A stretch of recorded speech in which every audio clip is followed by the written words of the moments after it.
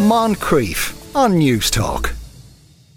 Time for How To, when we address the sorts of decisions we don't take every day. Today it's how to learn a musical instrument. Michael Dawson is conductor and CEO of the Irish Institute of Music and Song in Balbriggan. Michael, good afternoon to you. Delighted to be here. Right, so we're not talking about children, we're talking about grown-up people who've always had a kind of notion to do it and go, right, okay, I'm going to try to learn one. Is there, I assume that there are some instruments more difficult to learn than others, and what are they and why? Absolutely. So recently in Ireland, there's been a wave of ukulele going through the country, and there's probably several reasons for that. If you look at the violin, which in many ways is a similar instrument to the ukulele, it's got 4 strings, except you use a bow. The violin is significantly more difficult to learn than, say, the ukulele. Okay. And one of the main reasons it is because the ukulele has these lines that go across the neck of the ukulele called frets, and they divide up the notes of the instrument to make it really, really easy to figure out what notes you're playing. The violin, for example, you don't have any lines, so you have to learn the exact position, the exact difference between the length between your index and your middle finger, and as you go through the scale, know exactly where to land your fingers. So it takes a lot longer to actually learn scales and learn notes on that instrument. Right, okay, so so you said a ukulele is easier to learn than a violin. Is that our only choice here, Michael? No. At the end of the day, if you're an adult and you want to learn an instrument, you want to try and choose an instrument. Well, first, that is in the style of music that you love, because you want to be motivated to learn it. You want to play, if you love the Beatles, learn one of the instruments the Beatles plays. If you love classical music, maybe you want to learn piano. And out of all those instruments, easier instruments are ones that visually you can see, and where once you put your finger or push the key down, it makes the sound already. You don't have to make the sound. So for example, piano, if a piano's in tune, piano is a fantastic one, because you literally, all you have to do is push down the key and the noise is made for you. If you look at, say, some of the brass instruments, you've got to learn embouchure, you've got to learn breathing, and you've got to figure out the notes that way. So they can take a little bit longer initially to learn. Right, okay, so as opposed to you press that and it makes that sound, there's a kind of a feel and hearing between things like the violin or reed instruments in general. Exactly. Yeah. Now, and I assume the reason you're saying, you started with the example of the ukulele, is the ukulele kind of like an easy guitar, in a way? Yeah, ukulele is probably one of the easiest instruments for a person to learn. We actually, at the Irish Institute of Music and Song, we do these programs where we bring community groups or schools in, and we can teach them an entire song, 3 chords in 30 minutes with pretty much 100% success rate. It's just how we do it. And we basically use motor learning theory to do this. And it's something that's kind of there's been a big move in the music world and the education world to use these new techniques that have been developed over the last, say, 100 years and apply them to music learning. Okay, so describe what how that works, the motor learning. Yeah, so up until about the 1970s, a lot of the understanding of the brain thought that our brains were kind of solid. Once we got to adulthood, they were kind of, that's how you are. Yeah. Nothing really is going to change. It's more difficult to learn things. But really, since the 1970s, we've learned this thing called neuroplasticity. Well, it was called neuroplasticity before that, but we've learned that actually it makes a huge difference in how we learn. What that basically means is right up until the moment we die, our brain has the capability to keep learning. We're always creating new neurons and new neural pathways. So motor learning theory is basically learning anything that's a motor function. It's the theory behind how that happens. So for example, as children, we learn how to walk. We put one foot in front of the other, and eventually over time we learn that's how you walk. If we pick up a tennis racket, maybe the first time someone throws a ball at us, we miss. But very, very quickly we'll learn how to hit that ball. So that's just a motor skill that we're learning.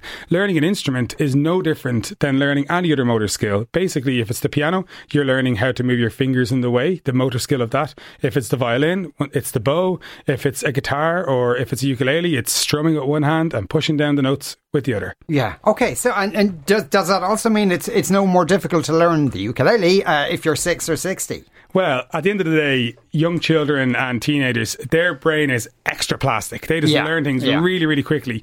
But actually, as an adult, you can learn fairly quickly if you use the right techniques. And there are ways of kind of cheating your way into learning an instrument. Ah, okay. Such as? maybe when I was growing up, I would have been told, oh, you need to go practice 4 hours a day if you want to be an amazing piano player, or I play also some traditional instruments. And what we know now is actually you're better off not block practicing. So what's block practicing? Block practicing could be, hey, I've got a full-time job and I've decided I want to learn the guitar. So, but really I've got a family, I've got all these other commitments. So the only time I really have to learn guitar is on a Sunday. So I decide, right, I'm going to lock myself in my man cave and I'm going to learn guitar. You spend 4 hours learning it and then you don't come back to it until the next week. That's actually not a very efficient way to learn. The best way to learn from a motor learning perspective is actually to dip in more frequently and for less time. So for example, instead you might dip in on a Monday for 15 minutes and then on Tuesday for 15 minutes. And the accumulation of that over time is the thing that's going to really speed up your process when it comes to learning. Right, okay. And just the pure repetition of it so that you don't even have to think about where you're putting it. Yes, frequently. And the other thing is, if you try and block practice, say do 4 hours on a Sunday and you're not used to it, you actually could end up hurting yourself with some repetitive strain injury. Just like if you only went running once a week, that run is always going to be quite difficult. It's never going to get easier. So it's the same with learning an instrument. Right, okay. Somebody wants to know, is the banjo hard to learn? Banjo is quite similar to guitar in many ways because you have the frets. So any instrument that kind of guides you through it is pretty handy. And it depends also what style you want to learn. So what's really, really nice, if you use trad banjo, your traditional Irish banjo, you're actually learning the melodies and you're using a plectrum like guitar. So if you have even ukulele experience, going back to the simple instrument, the ukulele, actually then moving on to the banjo will be quite easy. Okay. Now, is it a thing? Because it sounds like a cliche to me. If you can learn one foreign language, it's easy to learn other foreign languages, and the same applies to musical instruments. Is it? Absolutely, because really how in Western music we look at music, it's the same no matter what instrument you're playing. We've kind of generally we divide scales up into 7 notes. That's everyone knows their do, re, mi, fa, sol, la, ti. That's just a normal scale, and there's different variations of that. But everything is kind of within that. So once you kind of learn how to do a scale on a guitar, jumping over to the banjo is going to become much easier because now your fingers are used to this movement. They're used to moving along the fretboards. Your ear is used to the sound of it. And maybe your right hand, if you're right-handed, that plucking the string is going to get used to that as well. And then when it comes to learning a piano, maybe if you play a few notes, you might recognize that those notes are like the scale you played on your guitar. So everything builds on top of each other. Okay, yeah, because you can see the link there between the ukulele and a guitar, really, because it feels very familiar to your body. Somebody wants to know, if I played piano when I was younger, will it be easy for me to pick up, or am I starting at the start again? No, absolutely. If you learned it when you're younger, much like riding a bike, a lot of that is still there and will come back extremely fast. And there's also another thing you can do to hack how quickly you learn. So if you're, say, learning a scale, and the scale just goes da da da da da da dee dee, and you can play it normally at a normal tempo, dum dum dum dum dum. If you're stuck for time and you're limited, instead of playing it the same rhythm every time, the next time you play the scale, you should play it dum da dum da dum da dum, and maybe next time you're going to go dum dum dum dum dum. And by playing it in those 3 different ways, you're now creating more information for your brain to learn. So it's learned it 3 different ways. So when you go to play it the first way, it's going to be much, much easier. Yeah. M in Cork, back to that old joke about the Beatles, there were 3 musicians and a drummer. What about the drums? Do you need to have excellent coordination and rhythm to begin with? My daughter has been playing drums for years and is now studying music at college with drums as her core instrument. And I'm always confused as to how she manages to move all her limbs independently of each other. Yeah, one of the great things about learning an instrument is it allows you to work on your coordination, and it can be applied to so many aspects of your life. The drums can literally start with you walking. What is the pace you walk? What is your cadence when you walk? And that marching bands, if you took away the music, they're all marching together, and that essentially is drums. It's just percussion. And the more you do it, the more you'll develop those different skills where you look like you're playing a hi-hat with one hand and you're beating your right foot to play the bass drum, and your other hands are doing other things. Once again, it's all about just layering. And it's really important to say this to everyone. It's important to always be within a reach that you're going to achieve. So you always want to be able to have desirable difficulties. What's that? It's don't expect to be playing Beethoven sonatas straight away in your first year. Plan accordingly and try and give yourself little wins, little gains. Because at the end of the day, playing music should be fun. It should be about expressing yourself, and you want to make sure you're enjoying it. And the best way to enjoy it is to make sure that you're always achieving and being successful as you go along your process. Yeah, and so right, okay, so in terms of practicing, much more preferable to do often and smaller than the big session at the weekend. What's the proportion, if you like, between lessons and practicing? I mean, do you need that many lessons? Because it's really more about practicing. This is what you're saying. This is literally a question we get asked all the time. We've got a school up in Balbriggan in the Irish Institute of Music and Song, and people are constantly asking, okay, do I have a half an hour lesson or do I have an hour lesson? And what's the benefit? At the end of the day, the most important thing is how much you practice at home. So if you do 50 minutes, 20 minutes every day, that's going to have a bigger impact than the half an hour you spend with your teacher. And at the end of the day, music it's something that you should do because you love. If you can afford an hour lesson, well then do an hour lesson. But if you can't, a half an hour lesson with a good teacher is more than enough. They aren't going to be able to do the repetitions. They can't go into your body and do the repetitions for you. You have to do that and make the time in a nice safe space, a focused space, no children, no other loud music, no TV on. Make the space where you can really focus on it. And if you do that, you'll grow infinitely fast. Yeah. How do you know? I know this might sound how long is a piece of string question. How do you know when you can play an instrument, if you know what I mean? Is there kind of like after a year you go, oh yeah, hang on, I can just do this and not think about it? I think at the end of the day, you should be within one semester. And what's a semester? Say September to December. You should be able to play an instrument to a very basic level within one semester. If you can't, within 10 lessons, play one song or have a basic thing about it, I would say either find a new teacher or it means you're not practicing enough, because it's very, very rare for people to not actually be able to learn a musical instrument. It's 4% of the world's population actually have a disorder that means they cannot hear if a pitch is high or if a pitch is low. Oh, so like they're tone deaf. They're literally tone deaf. Yeah, exactly. Yeah. So, and when people say I'm not musical, well, that's a kind of a generalised thing, really. I suppose apart from being tone deaf, everyone's musical. Yeah, literally, there is a condition that only affects 4% of the world's population. But I think it's funny. I lived in America for 4 years when I was studying a doctorate degree in music, and over there it wasn't as big a thing. We've got a guy working with us from Africa, and he says everyone dances and everyone sings. I think in Ireland we have this kind of self-conscious thing. Maybe it comes from our lots of other reasons that make up being Irish.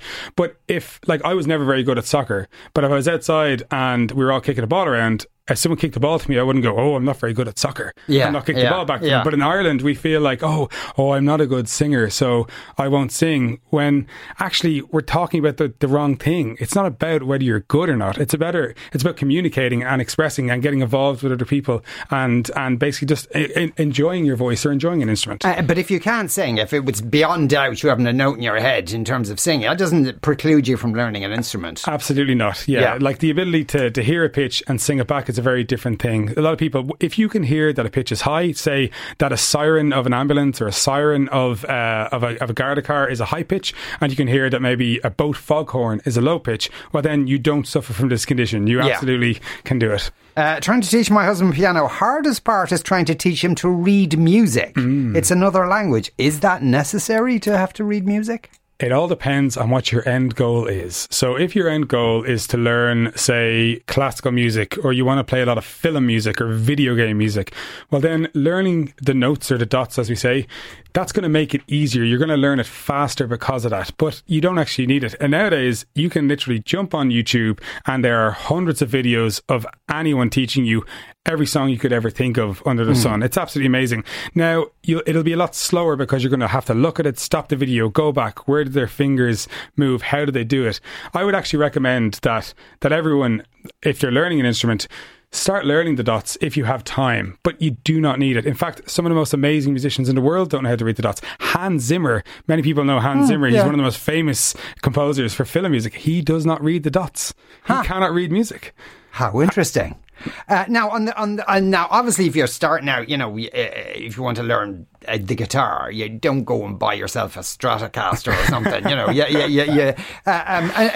Are second-hand instruments perfectly acceptable? Second-hand instruments are absolutely. In fact, it's even better if you can get a second-hand instrument. And I would say, if you get one, take it into your local music shop and go, hey, look, any chance you can put the strings on this for me? Can you just tune it up to get you going? Because oftentimes that's one of the barriers. It's you have this guitar and it's whacked out of tune and you've no idea how to tune it. So take it into the store or find someone you know just to get it in tune so you can learn how to do that. And then maybe over the next couple of months you can actually learn how to tune it yourself. Second-hand instruments are great, but also you don't need to spend a lot of money. You can get a really, really good beginner guitar, 150, 200 euro, or second-hand you'll get it on Dundee or whatever for very little. Some instruments, though, I assume are expensive to start out with. The harp is kind of a bit pricey. Yeah, it's so sad because a lot of the Irish instruments that are part of our culture, like the harp is our national emblem, but they're quite expensive. It would be fantastic if more people would play it.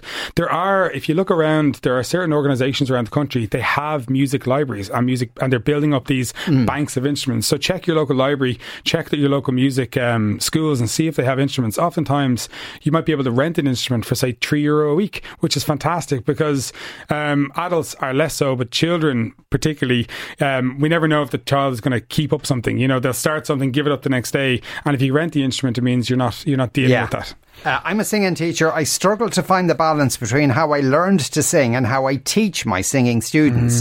Has your guest any advice for me? Absolutely. So one of the challenges with that is if you are a naturally great singer and your whole life you've been a fantastic singer, you kind of don't really know how you do it. Yeah. Actually, when I was in America, when I was studying the doctorate, one of the people I studied with is this woman called Lynn Helding. She has a book she released recently called The Musician's Mind, and it talks about singing, the teaching of singing and how to do that. And I'd say as a singing teacher, look at courses. There's amazing courses all around Ireland. There's the singing and teaching singing course in Dublin. There's other ones. And if you can learn about how the voice works, because one of the great things about a piano or guitar is you can see where your fingers go, but when it comes to your voice, you can't see what it's doing. So you want to try and build an understanding of the physiology of that. Books by Janice Chapman, she's amazing. Lynn Helding, Richard Miller. If you look up these people, look at how they describe the voice and the exercises they give, and see if you can bring that to your students. Michael, thanks a million for coming in to us today. That was Michael Dawson there, conductor and CEO of the Irish Institute of Music and Song in Balbriggan. Moncrief, weekdays at 2 p.m. on News Talk.